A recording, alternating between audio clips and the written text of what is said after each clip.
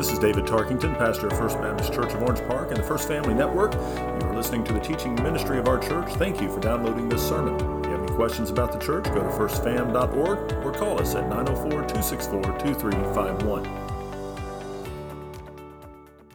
The big news today is the Floro family, as most of you know, will be sending off. They will be going to New York to plant a church there, but we get the honor and the privilege of watching Mr. Floro baptize his baby girl today. So we're excited about that as a church family to be able to share that moment with him and his family before they leave. And they are leaving this week, I believe, so this will be the last time to pray for them and send them off. So we're going to do that as a church family today. So if you can, stand on your feet with me. We're going to pray, and then we'll get the experience of baptism, all right?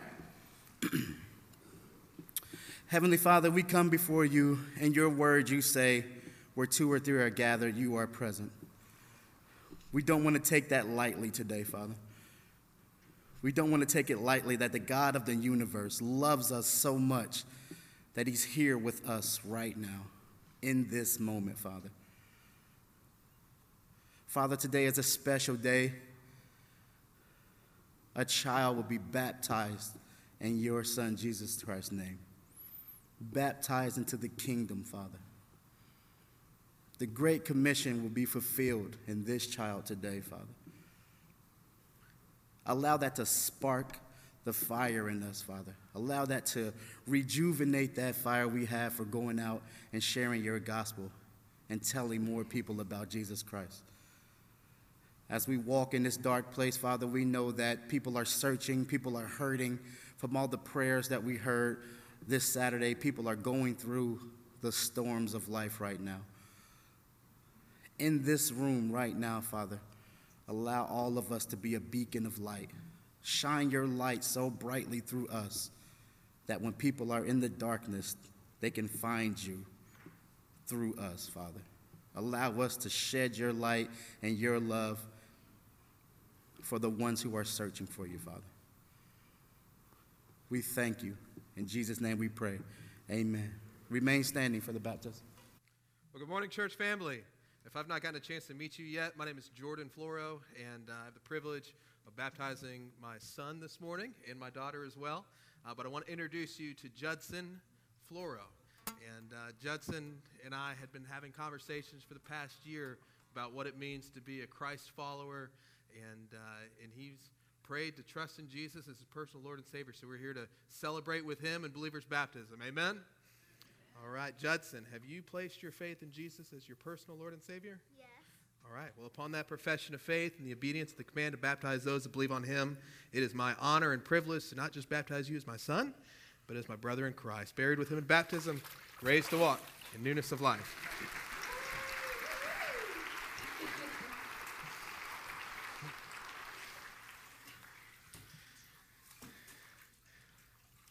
Church, I'd like to introduce you to my daughter, Annie. And like her younger brother, Annie and I had been having conversations with her mother as well, just about what it means to be a Christ follower. And so, Annie, have you placed your faith in Jesus as your personal Lord and Savior? Yes. Well, upon that profession of faith, it is my honor and privilege to baptize you as my daughter, but also as my sister in Christ, in the name of the Father, Son, and Holy Spirit, buried with him in baptism, raised to walk in newness of life. Amen. Church, can we pray before we move on to the service? Father, we love you. We thank you for this work that you've done in salvation, God. We know that every salvation is a miracle, that you have pulled somebody from the grip of sin and brought them new life. God, we thank you for Annie and Judson and their commitment to following you as making you their personal Lord and Savior. We love you and we thank you, and it's in your Son's precious name we pray. Amen. What a great day it's already been. We got, the balcony has got quite a few up there. Those are the expensive seats. So you guys are doing great up there. So glad to have you here. I know that today is our first day back with life groups, and so thank you for those that Maybe for the first time since March, we're able to sit in a room, at least near someone else with an open Bible and having a Bible study today. And thank you for joining us here for worship. It is a big day for us. I know we have quite a bit of the Floro family members are here, and some friends are here as well. And I'll just tell you, my mom and dad came down just for this today. So they're here today. You didn't know that, did you? But we have a lot of our guests here with us this morning. Thank you for tuning in online. I think we had a start, and then we had a restart. So if you found us again, we're streaming once more. Thank you for joining us online today, for those either on Facebook Live or on YouTube. If you are a guest with us, and Stan may have mentioned this earlier, I don't know, but just be sure, if you can, to go to our website, firstfam.org. That's where the welcome card is. It's all digital nowadays, so fill that out. If you have any specific prayer requests, you can do that on there as well and submit that. We'd love to know about your family, about you, and the things maybe that God is doing in your life. And if you have some special needs or specific needs, please let us know in that. I'm excited as we continue to move through what it means to really be a sending church. We're going to be talking about that today quite a bit. This is a big day for the Floros, a big week for them as they're preparing to move to New York City. We'll talk about that in just a few moments. But I also want to remind you or let you know that one of our other churches that we are supporting, Ryan Armstrong and Remnant Church Leesburg, Florida, that is a church that we are a supporting church for them. They are sent. That is a term we use. The primary sending church for them is Grace Alive Church in Orlando. And if you remember Grace Alive and Pastor Cam Triggs, we are their sending church. They are still a church plant and getting funding through Send North America. But they are also sending out Ryan, and we are supporting church for Ryan Armstrong. So they're having a preview service today, which is a legitimate, real church service. It's just that it's not weekly yet. And so pray for Ryan Armstrong, pray for the church in Leesburg and all that God is doing there. Before I get into the message, just briefly, I'm going to ask Jordan Floro to come up. You've already heard him this morning as he had the great honor and privilege of baptizing his children. And I've asked him to just give us a brief little 30,000-foot view of what God is doing in the Floro family as they prepare to move to New York City tomorrow night. It's happening. All right, come on up. Hey, good morning, church. How are we this morning? Well, good. Hey, before we jump in, I just want to say thank you so much for all of your support. We talked before, back in December, whenever we started our friendship relationship, sending church relationship. We had no idea at how dear you guys would become to us. And we are grateful for your support, for your prayers, for your encouragement. And I was just thinking through in the past service, just all of the ways that you guys have supported us and encouraged us, from Pastor Stanley Puckett coming to our house, Brian Borden going through financials to make sure that we don't get sent to jail because we do our taxes wrong, to Pastor Stan providing work for us, lunch meetings, coffees, encouragement, cookies. I mean, the whole thing. You guys have been just an incredible encouragement to us, and this has been something that this church has just been such a meaningful place for us. So thank you for all that you guys have done and continue to do in partnership with us to plant in Sunnyside, Queens, New York City. Real quickly, the question we get asked all the time is, why in the world would you leave sunny Florida to go to Queens and go to New York City? Why would you do that? And a little over a year ago, I was challenged with a question, and the question was, what is the one thing in your life that drives everything else? And I was serving as a student pastor. Things were going really well. Everything was great.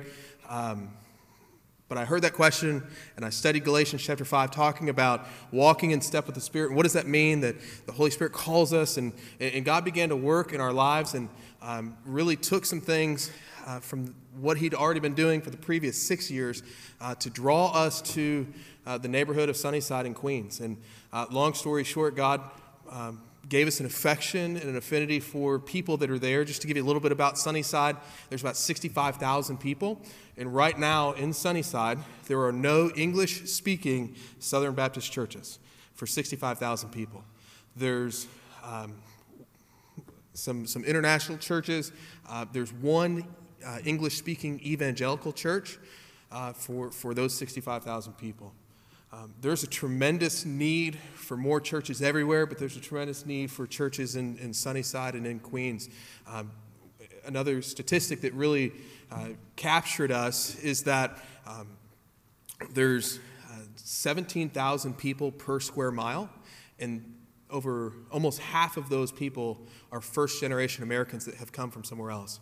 And so God's given us a vision to plant a church that plants churches. And so we don't want to just go and plant a church and have that be the end. We want to raise up pastors and have them be sent all over the world from Sunnyside. So God has brought the world to this neighborhood, and we're going to share the light of Christ with those neighbors, so that in hopes we would plant more churches who plant more churches who plant more churches all over the world. So that's something that you're a part of. We're grateful for all of your prayers, all of your financial gifts, and we're excited to partner with you and hope to see every single person up in Sunnyside for some time on a short-term mission trip or even longer. So thank you so much.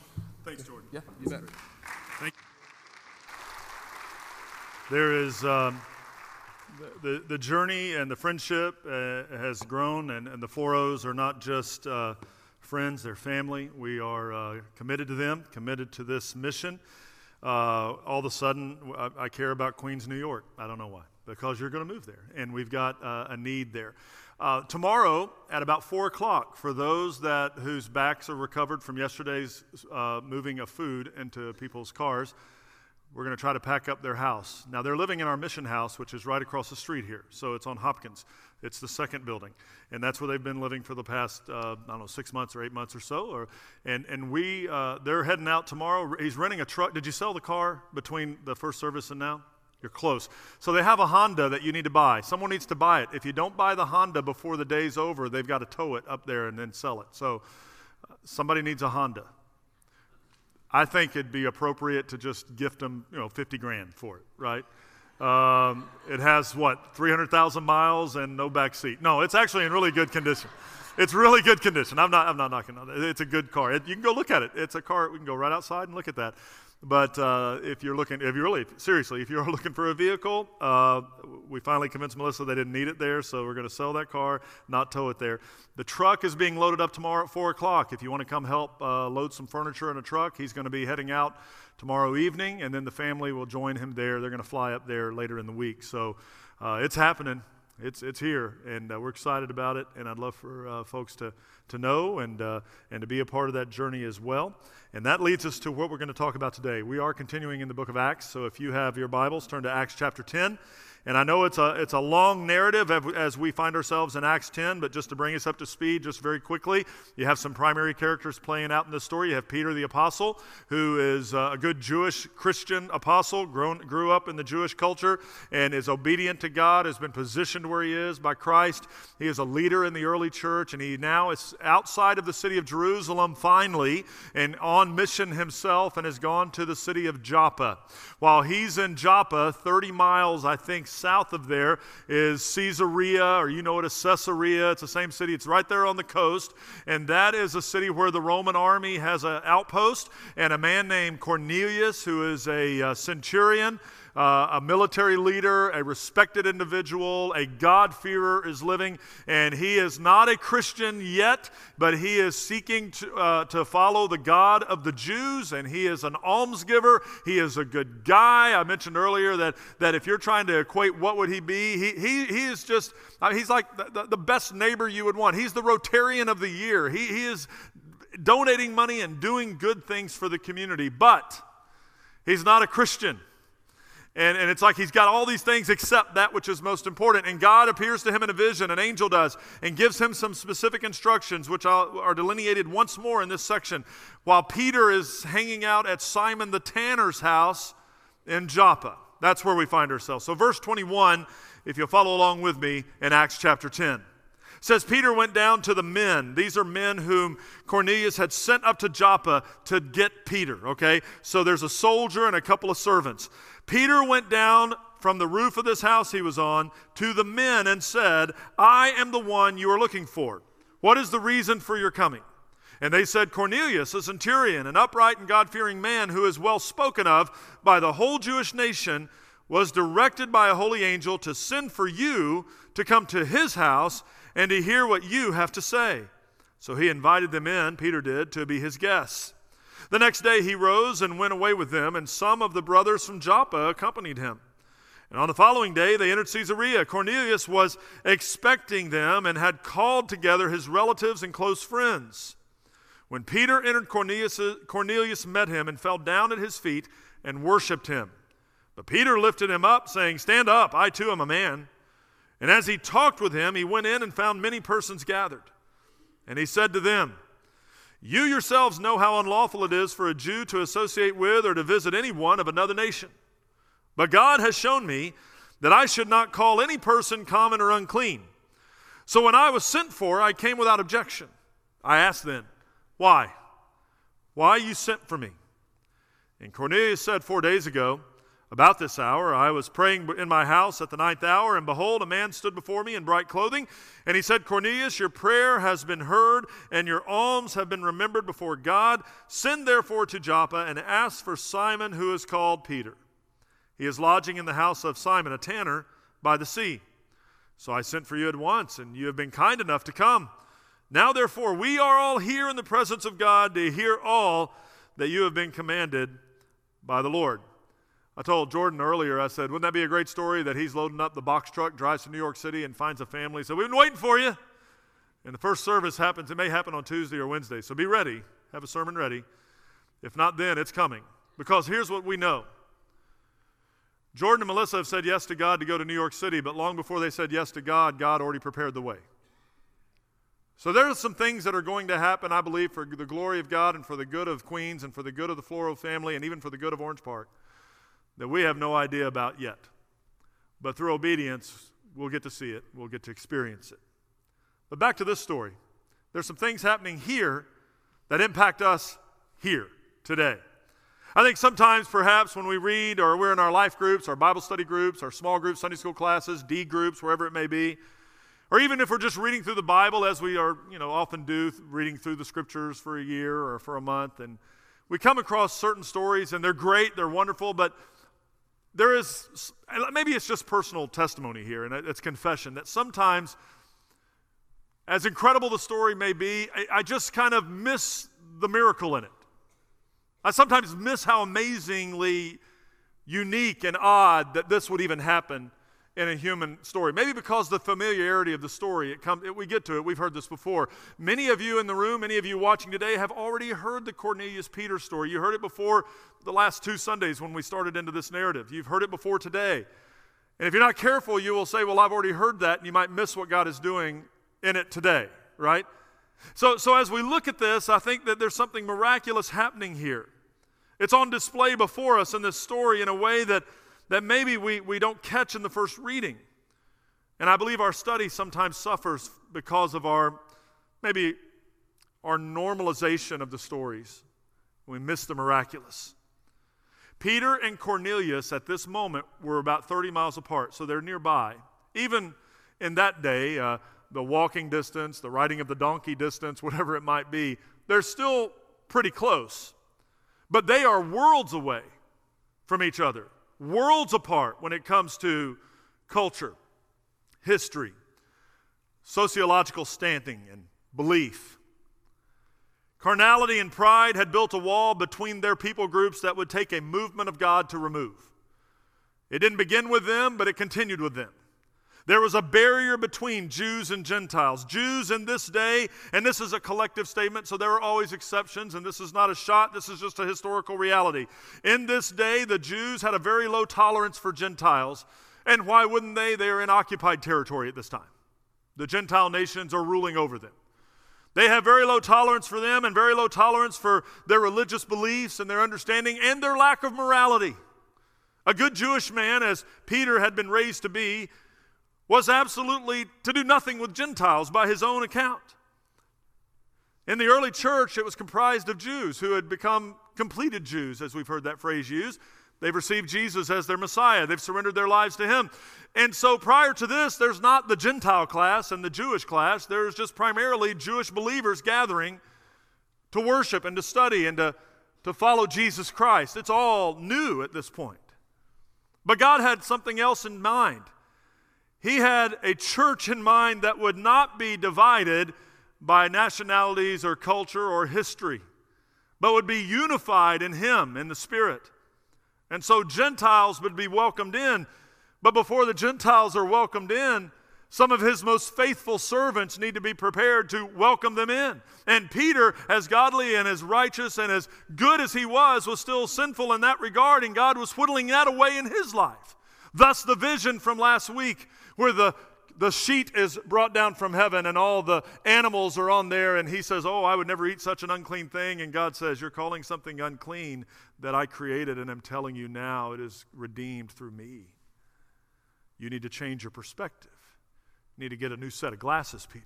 And that's what God was doing.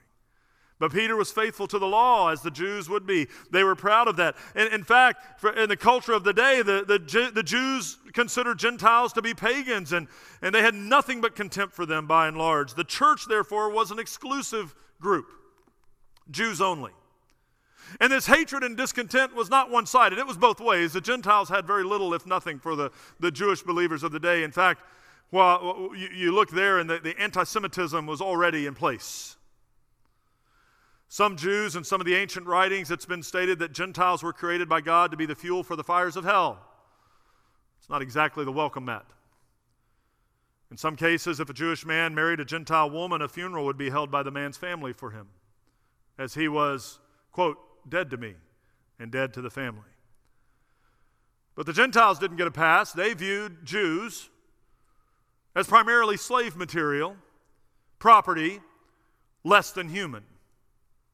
See, sometimes I think maybe in our American experience and in our more postmodern era, we might believe falsely that anti-Semitism really just developed during the 1940s and 30s in Nazi Germany, but no. This is a historical divide. You can go all the way back to the book of Esther and even prior to that, and you'll start seeing the divide and the hatred of God's people as it developed then. So now you have this Peter Cornelius story. And it is revealed to be more amazing and outlandish than ever when you realize how separate their own groups were. See, there is a Satan-fueled disdain for other people in this broken world. Thus, the elevation of a caste system or classism or cultural divides, racism, the degradation of women or the shaming of other people. Have you ever been around someone that shames others in their conversations? You know, they'll talk about their weight and make fun of the people that weigh a little bit more. They'll make fun of the way they dress or the way they look, or they'll, create a website like the people of Walmart just to make fun of others. Oh, it's funny, but it reveals some things. That left to our own devices, we tend to elevate self by speaking low of others. That's a sinful reality that all of us, I face this, we all deal with this. So if that offends you, we're offending each other because that's just a reality. That's how Satan, in this sinful world that we are born into, that is the heart of man apart from Christ. But what God does is He takes our hard heart, and He changes it, and He softens it, and He redeems it, and He gives us better vision and better ability to see things. And yet, even as believers, and we have to admit this, and even as followers of Christ and children of God, we continually have to push against those feelings and those thoughts and those pressures that tend to elevate ourselves at the degradation of others. I mean, we live in the anti-bullying culture, but we've all experienced on one side or the other, or both. And what happens is in the church world, over centuries, we have justified segmentation for our own comfort. And that has been done for generations. You might not see it, but if you've ever heard anybody say something like, yeah, those people. Do you know who those people are, right? Let me go ahead and talk about those people. You know who those people are? Those people are anybody that would be defined not as us people. So there's always a those people. And you'll hear people trying to say it very nicely and wrap it in spiritual language. You know, those people would probably be happier if they could worship with their own kind. It even got quiet on the internet right then. But we've heard this said for years. Those people are probably more comfortable with their own. That is not a godly biblical viewpoint, and there's no way to make it so. When there are those people that we look at, and I'm not talking about those people as far as lost and saved, I'm talking about brothers and sisters in Christ who just happen to be different culturally, skin tone, language, residency, wherever it may be. This is why the expected norm of Christianity is that people who are alike in their culture, desires, race, economic status, and etc. should just worship together so they could be happy with each other. It may not be said aloud, but it is prevalent. And this is what's happened this year. Those of you that have been able to join us online or here in person, you know over the last few months we've had the great privilege. I look at it as the silver lining of a pandemic that our missionaries that serve overseas have come home. Now, it's really not home because their home is overseas, but they've come back to their sending nation. And so we've had the Singerman family who have stood on our stage and shared about their faith and about their work in Uganda. We've had the Gardus family stand up here and share with you about the work in Madagascar. If you back it up, even prior to the pandemic or right after it started, you have the Cocaine family, or Jason Cocaine, who grew up in this church, he and his wife and their children who are living and working in South Asia. You've got these are just examples. There are many, many others, and we have some that are still on the field, but many have come back off the field for a temporary time, waiting to get back out there. And I love every one of their stories. These are young families with young children, and they stand up here, and I love what their God is doing in their lives, and I'm challenged by what God is doing in their lives, and I hear it from you as well. So this is not a shot, this is a reality.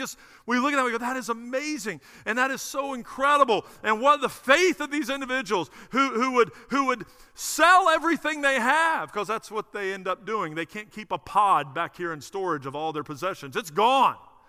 And they relocate with their kids to another place, away from their grandparents and away from their friend group and away from their classmates and away from their school teachers, to a place where the friends will be, but they're not there yet. And the culture is different and the comfort level is different. And the challenges are real and heavy, and some cases the persecution is right before them, much more so than here in the States. And we respond with, oh, that's amazing. That's inspiring. It's so odd. We may not say that, but it's weird. I mean, it shouldn't be weird, but it is. That somebody would choose to walk away from comfort to a place that may not be as comfortable. So look at this. Floros, you were asked this question. You mentioned it. I've been asked for you. Here's the question. Why would anybody go to New York City on purpose from Florida? Now, for my 3 viewers in New York City, I know Juan was looking earlier, so that's just what I'm hearing. There's a reason the term snowbird developed. New York, most of the New Yorkers just passed through Jacksonville and relocated in Miami and South Florida, but the interstate going south has to be redone more than the interstate going north. So why move from here to there?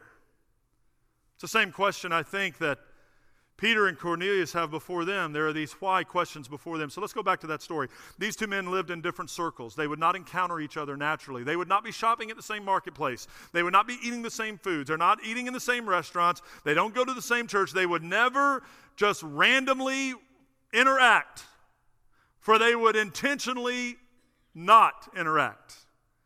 They didn't have common stories. They couldn't talk politics.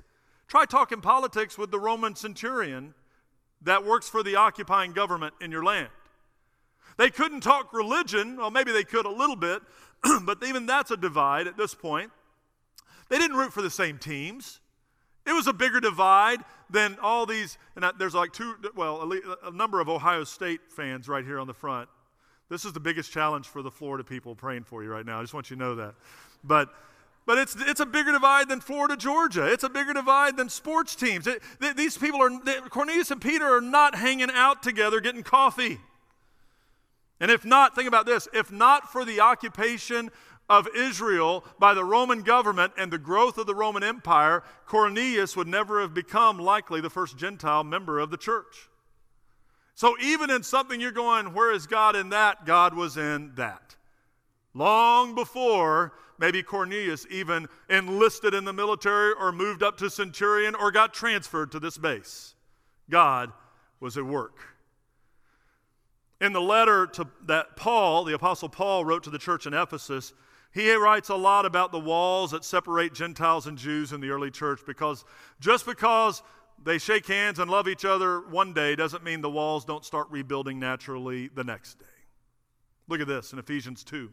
Verse 11, Paul writes, "Therefore remember that at one time you Gentiles in the flesh, called the uncircumcision by what is called the circumcision, which is made in the flesh by hands. Remember that you were at that time separated from Christ, alienated from the commonwealth of Israel, and strangers to the covenants of promise, having no hope and without God in the world." Here's the modern paraphrase of what he's just saying. He's looking at these people in the church, and he's saying there is a dividing wall that continues to be built up among Christians in the same church, and they're doing so by elevating themselves over the other group.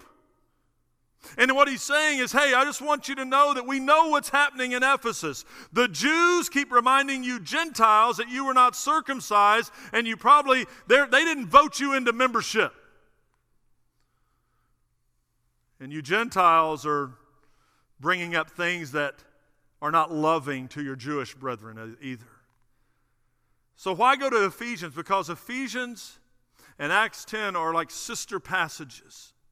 One gives you really the theology that is essential for the church, and that would be the Ephesian passage. The other is a theological statement as well, but it gives you the history of why it's an issue. That's the Acts passage. And this leads to that ultimate question that Peter would have to answer. In fact, it is the question Cornelius had to answer. To be fully transparent, it's the same question that the Floros had to answer. It's the question that I had to answer. And for any follower of Jesus Christ, it is the same question you have had to answer at some point in your life. And it is a one-word question with a question mark at the end, and it is this question: why? Why? If you want to look at Cornelius' question, it's kind of this. Why did Cornelius even send for Peter? Well, the narrative gives us the steps taken. Cornelius was religious, God-fearer. He was a well-respected Gentile military man and with power and influence. And God appeared to him, an angel appeared to him and gave him specific instructions. Specific instructions. I think this is interesting. Look, the angel said, there is a man named Peter, and he's staying 30 miles north of here in Joppa, or 30 miles away in Joppa, at a house that he doesn't own. He's just spending the night there. It's like just a temporary residence while he's traveling. He's staying with Simon the tanner. That's where he is. You, Cornelius, need to send your servants and a soldier to Joppa to get Peter, Simon Peter, and bring him to you. It is a specific, there's no muddiness here. There's no gray area. These are specific orders, and I find it, well, that's appropriate. Here's a military man. He understands the value of specific orders.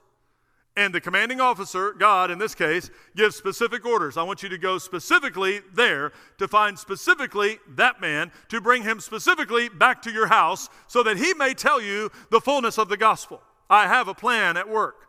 In obedience to his specific orders, Cornelius sends servants and a soldier, and that journey begins. And while that's happening in Caesarea, there's something else happening up on the northern side, up there in Joppa. But here's what we know as we look at this, and we have hindsight, which is incredible. God has given us this.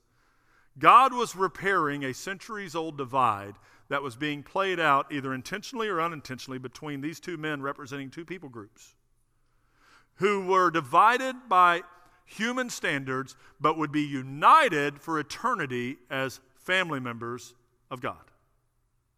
They would be not only Gentile and Jew, not only natural, enemies or separated, they're going to become not just friends, they're going to become more than fellow church members, they're going to become brothers, closer than blood relative brothers.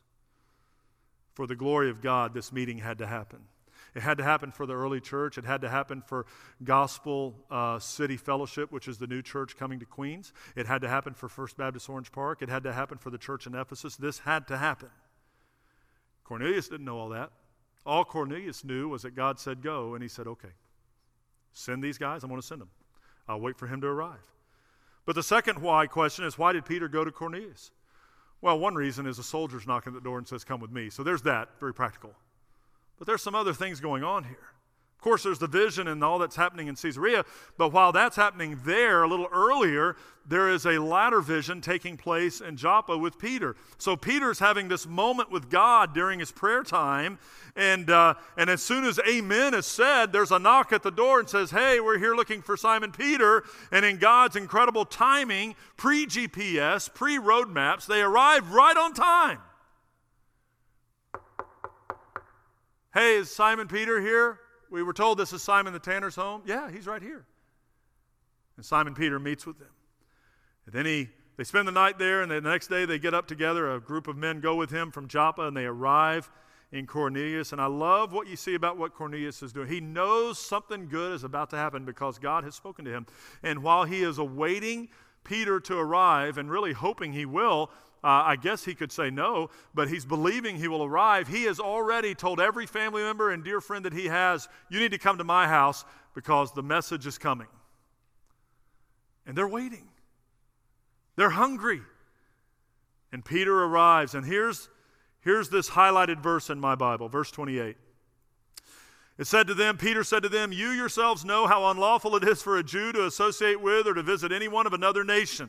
I guess just in case anyone was looking and listening in, he's just clarifying, I probably shouldn't be here, but I'm here. And then he says, but God has shown that I should not call any person common or unclean. Okay, that's not really cordial, but I get it. And then he says this, so when I was sent for, I came without objection, and now I ask you this question. It's the same question we all have to answer. Why? I ask you this question. Why did you send for me?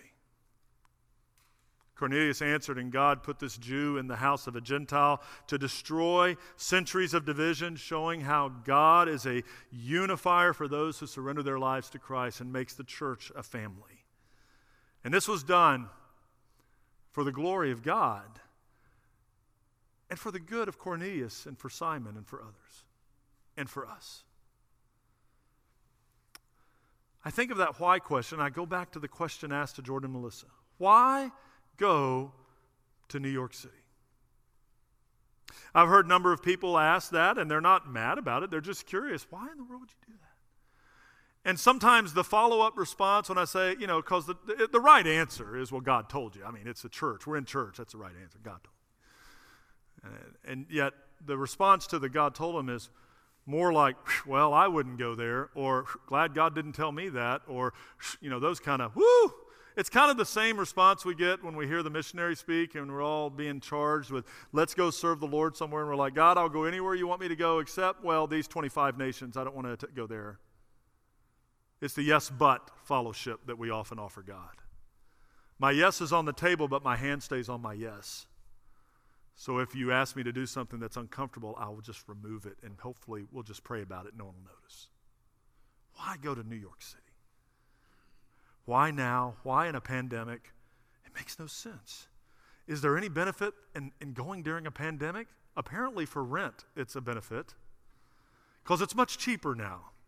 So they're moving into this spacious 800 square foot apartment.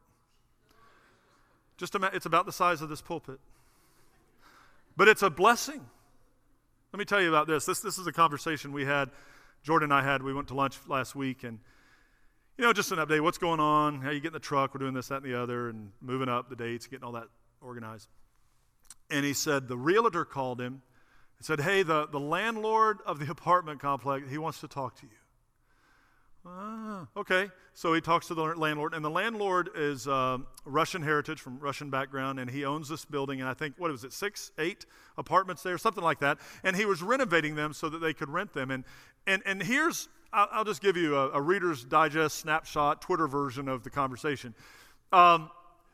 He basically said, we've renovated the apartments, and I'm going to have to rent. They were sitting empty, some of them, so I'm going to rent it at this amount. And if I had only finished before the end of February, I could have rented it for 3 times that or something. It's just a crazy number. But I guess a little money coming in is better than none. So that's what he's looking at now. And here's what I say. I say, God is showing favor on this family and providing a place for them to live right now. And so pray that God will show more favor and turn the 1-year lease into 2 at the same amount. There's a specific prayer. But they got a 1-year lease for that apartment complex. But here are the questions, just some of the questions. It's basic questions, business questions like, how are you going to pay for this? Where is your income coming from? Because we are his sending church, and we receive money from our mission board, and we have donations from church members and others. And there are other churches in our city that are actually sending money for you to us so that we can make sure you get that. But it's all donations other than what is agreed upon from the mission board. And so it's not like we can present at this point, especially an employment history or a W-9 or whatever they're asking for. It doesn't exist. And so we have a letter on letterhead saying, hey, we're good for it. You have no idea who we are. But we're good for this. This is part of our role. We're paying to make sure that they do not go hungry, just as we've done with other church planters. But this landlord had no place to put that. And then one of the follow-up questions that really just kind of resonated with me, he said, so why, again, same question, why would a church in Florida spend money to send someone like you to New York City? That doesn't make sense to me. And if you want to go a little deeper, why would they send you here to go to a church that doesn't exist? And what you begin to realize that he had no box to put that in. And from a business perspective, there is no place to put that.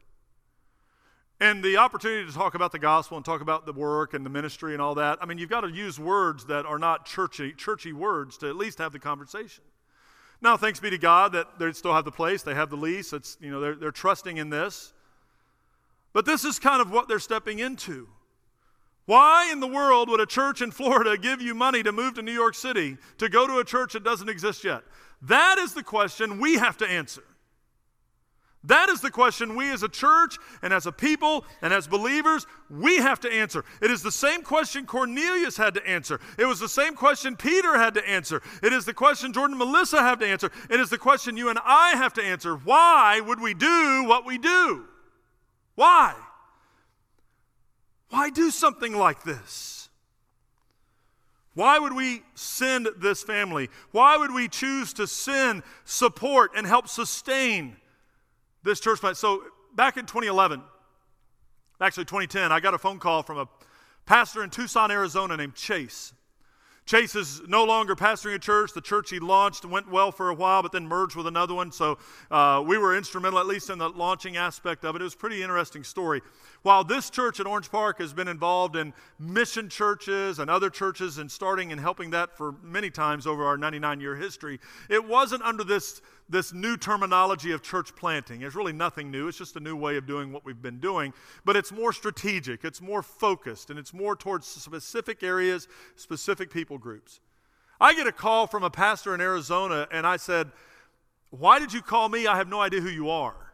So it took a while to get the credentials there. And he said, I went to my director of missions here in our local association, and he said, if you're trying to plant a church and you need support for a new church, you need to call some church in the Florida Baptist Convention, because at least they're on the front end of at least trying to do this. Well, I didn't know we were on the front end of anything. I didn't know we were talking about church planting. And I don't know how, out of all the, 1,200 churches in the state of Florida in our convention, that he randomly went First Baptist Church of Orange Park. But he called us. And we were the first one he called. Just want to make sure you knew that too. He didn't go to 1,100 others and then finally get to one that answered. So we partnered with him for about 3 years or so before that church merged in with another. That was the beginning of a journey for us. We then had conversations with some guys in Portland where we continue to partner with Paul Hoffman and Kaleo communities there. And then lo and behold, we have the Jimenez family who grew up here. Katie was serving on our staff. Neil was one of our deacons.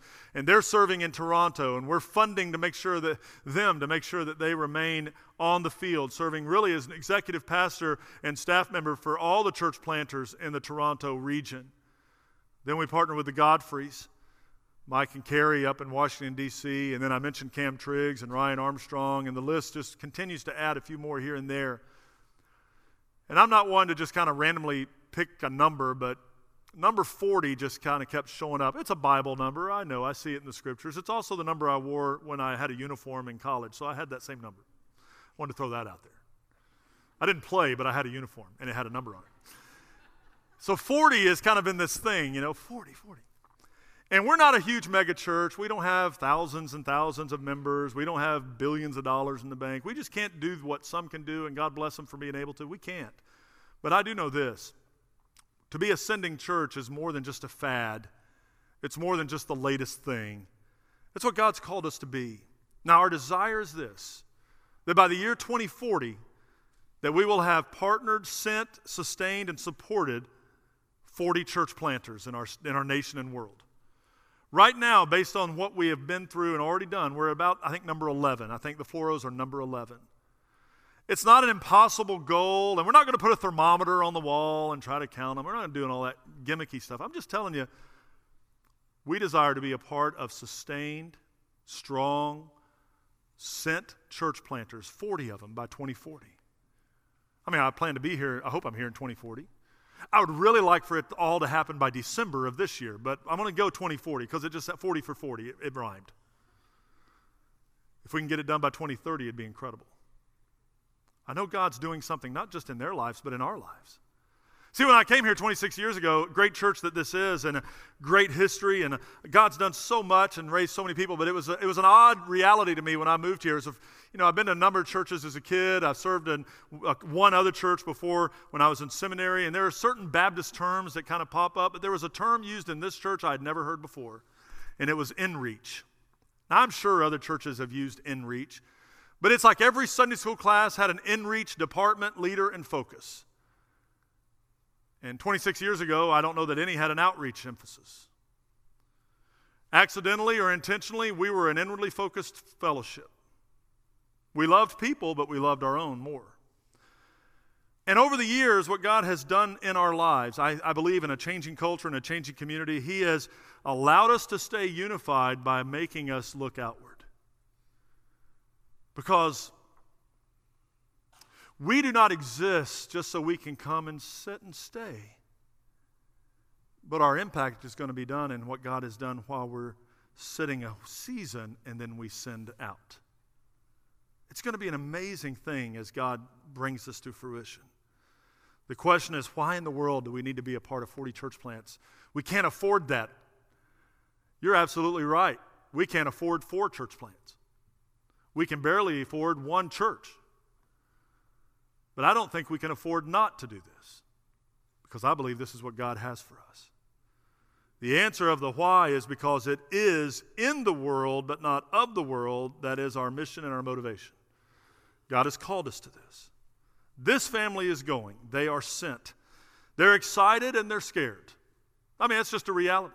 Who wouldn't be? It's fun. It's an adventure. But it's new. And there's more unknowns than knowns. So there's much faith and trust in God. They are sent, and I want those in the room, I said this at 9:15, and those watching online to hear this as clearly as I'm not going to stutter on this one. I'll make sure you get this. They are sent to New York City to plant a church. And some of you in the room and some of you watching need to go with them. I'll clarify in case you think I'm just talking about you're going to pray for them. You do all need to pray, but some of you need to sell your house, sell your car, and relocate. You need to. I don't know who it is. And you're going, oh, not me. That's what everybody says. Everybody says, this is one of those sermons where everybody thinks it's for someone else. I don't know who it is, but I know it's somebody. It's time. You're like, well, I'm not a pastor. I didn't say you need to go be, you got a pastor. But he needs support. Well, who's gonna pay? I don't know. I don't know who's going to pay for whatever. We'll give you a deal on a Honda. You can drive up there. But somebody needs to put their yes on the table and look to their spouse and say, you ready? Or if they're single, going, it's time. And go. See, this is more than going for a Broadway play or a really cool lunch and dinner at a restaurant. This is learning to love a place so that you can reach a place. Somebody needs to say yes to that. And if it's not New York City for you, it's somewhere. And you go, well, what if it's Orange Park? Well, we got lost people in Orange Park. They're probably living next door to you. Some of them live in your house with you. Some of them are in your Sunday school class with you. Oh, there's lost people here too. The mission is Jerusalem, Judea, Samaria, and uttermost parts. You don't get to ignore one. It's all at the same time. Be on mission now. But I would challenge you to put your yes on the table and take your hand off of it. By putting your yes on the table to where God is calling, you don't get to tell him where it is. All you get to do is say, yes, Lord, I'm ready. Wherever it may be. For however long. And while our natural reaction is no way, I'm not doing that, I can't do that, you just need to understand that's Peter's natural reaction. Until God said, you need to do this. That's everybody who's ever said yes to God's calling to full-time ministries, first reaction that I've ever. No, I can't do that. I'm going to have to give up my job. There's more money in this than that. I mean, listen, only except for a few guys on TV, nobody goes into ministry for the money. I'll just let that kind of lie there and you can figure out who they are. It's about the calling. I pray that we send the Floros well today. We are commissioning them now to be on mission for God. They've been on mission. We're not the only church. I know that 1122 has partnered with them. I know that Lake Asbury Baptist Church has partnered with them, sending them, and others are along this journey. God has done some things in the Floros' life, if for no other reason to affirm that their yes was the right answer. A church, language church, not an English-speaking church, that you've contacted, if I get this right, has already said you can meet there. How many church planners moving to a big metropolitan area are hampered initially because they have no meeting place? They already have that. They already have a place to live. God has opened door after door after door after door and brought an incredibly diverse group of churches together that have one thing in common: the gospel of Jesus Christ and seeing his kingdom expand. I'm excited that for some reason God providentially has chosen to use us in this story. And we owe God a great deal of gratitude, and we owe them a long-term relationship. See, we're going to send them, but it doesn't necessarily expire. That means every church member, and you know this, every church member in our church is expected to go on a mission trip at some point. Mission trip. I mean, it may be on the other side of Jacksonville, or it may be across the ocean, or it may be to New York City, but we all are expected to do that. Short-term trip. We're not called to sequester ourselves for our own safety. It's hard to say in a pandemic, but we've got to keep going. So at some point, everybody in this room is going to visit you. They're going to come knock. They'll tell you first. So they're going to knock on the door in Queens. 300 of us will come and stay in your 800 square foot apartment with you as we do missions work with you. We've got some other plans, but everyone needs to be thinking about this. As we send them today, we are going with them. Some of you need to go personally and relocate. Some of you need to go temporarily on trips. All of us need to go in prayer, praying for them regularly. That's more than a sticker on the fridge or on the bathroom mirror. That's intense prayer. And some of you have and continue, and we want to ask you to keep giving financially. I mean, they'd like to eat and pay the rent, and they don't need the Russian landlord mad at them. And some of you have done that already. Giving your tithes and offerings here helps, but also giving over and above specifically to them. Some of you today have even brought gift cards and gifts for them. There's a basket here on the front with their name on it. There's one in the foyer. If you're prepared, you can just drop that in there and we'll make sure they get that. If you meant to bring it today and you didn't bring it, then you can come by the office tomorrow, but they're leaving tomorrow night. So get it here by like 4 o'clock. Just take it to their house while you're helping them load their truck. But you can give them that as well. I'm going to ask the Floros to come up at this time. Jordan and Melissa, Judson and Annie, come on up. This is a great family. Newly baptized. This family said yes. I don't know, Jordan and Melissa said yes, and Annie and Judson said, okay, we'll go wherever you're going. We need to be with you. God has set them aside, set them apart. We have had an incredible, I feel blessed that we've had opportunity to meet them and come in contact with them. We offered to be their sending church. That took a lot of prayer on their part. What does that mean? And defining that. What that means is this: to be a sending church means they're on our staff and they belong to us, and we're responsible to make sure everything's okay.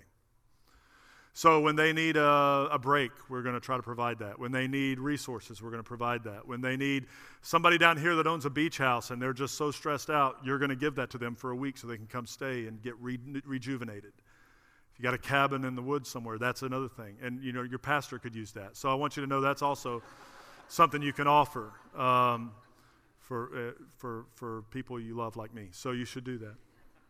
But we really are. They're on our staff. Now, I'm going to ask you to do this. We're going to pray for them. Now, normally what I would ask is we'd have some of our ordained individuals to come down and lay hands on them, but we're going to lay hands on them pandemic way. And so where you're at home, you can do the same. I'll ask you to stand, church, if you would. We're going to pray for them, and we're going to send them on mission. And then this will be the close of our service. And at the end of this service, if some of you want to talk more with them individually about the journey, if some of you are ready to move to New York right now, then we'll have that conversation. And if you want to join our church, we have membership questions and classes we can talk about. And if somebody in this room today is not a believer in Jesus Christ, and today you know God has brought you here for that, I believe somebody here needed to hear that. Just like Cornelius had almost everything but Jesus, somebody here may have almost everything but Jesus. Why don't you just come to Jesus? We'll talk to you at the close of the service. But here's what we're going to do. I learned this from J.D. Greer. He's very wise in this. We're going to, since we can't come lay our hands on them, we're going to raise our hands like we're laying our hands on them. But I'm going to give you instructions, all right? This is hard for Baptists, I know, but you can do this. You can do this. You can keep your eyes open, close them. It doesn't matter. But when you, all right, just go ahead and practice with me. We're going to raise our hands. We're going to just pray over them like this. But here, specific instructions. You need to keep your elbow bent. Because there is absolutely no way that I want to see a picture on the internet of a bunch of Baptists doing this. You get it? You can go two-handed if you want, but don't you give me that. So keep your elbow bent. That'll keep you in the convention, and it'll keep you safe. In all seriousness, we want to pray together collectively as this sending church. So pray with me. Father, we thank you. We thank you, Lord, that you have allowed us to be in this story with the Floro family. Just as you orchestrated some things happening in Cornelius' life, separate from what Peter knew was going on, and then you orchestrated what happened in Peter's life, and then you brought them together for a great mission and a great work, so too have you done this in the Floro family and First Baptist Church of Orange Park. Before there was any inkling, any concept, any idea that we would come together for this journey, you were already at work, and we thank you for that. Father, we are already seeing things take place. We're seeing a facility made available in the heart of the city, in the region where they're going to be living, so that a Baptist church, an English-speaking church, can be placed there that will reach those second-generation internationals and those first-generation English speakers, and those that have never heard the fullness of the gospel will have that opportunity. And Lord, we are out of our comfort zone, because I don't know how many in our church were thinking about a new plant in New York City until you brought it to our attention. And now we're in. We're all in. And we're in for the long haul. I pray, Father, for this family that you will protect them, that you will provide many opportunities, continue to show favor upon their family. Lord, give the kids some really good friends to hang out with and to play with and to have an enjoyable childhood in the city. Give Melissa dear friends. Give Jordan brothers in Christ and loved ones and folks there that will become his closest family that you're already putting together. They don't know who they are yet. They've not even yet met, but they're going to happen. And for those in Jacksonville and in other cities like Houston and places in Ohio that are partnering along with them, raise up individuals and families that are ready to move there and help them launch this new church. Let us be intentionally and intently involved in this. Bless them. Strengthen them. May we see what's happening today with the Floros replicate many more times in First Baptist Orange Park with other families as we continue to seek your face and reach this world with the message of Jesus Christ. Use the Floros. You be glorified in their lives. For your glory and for their glory.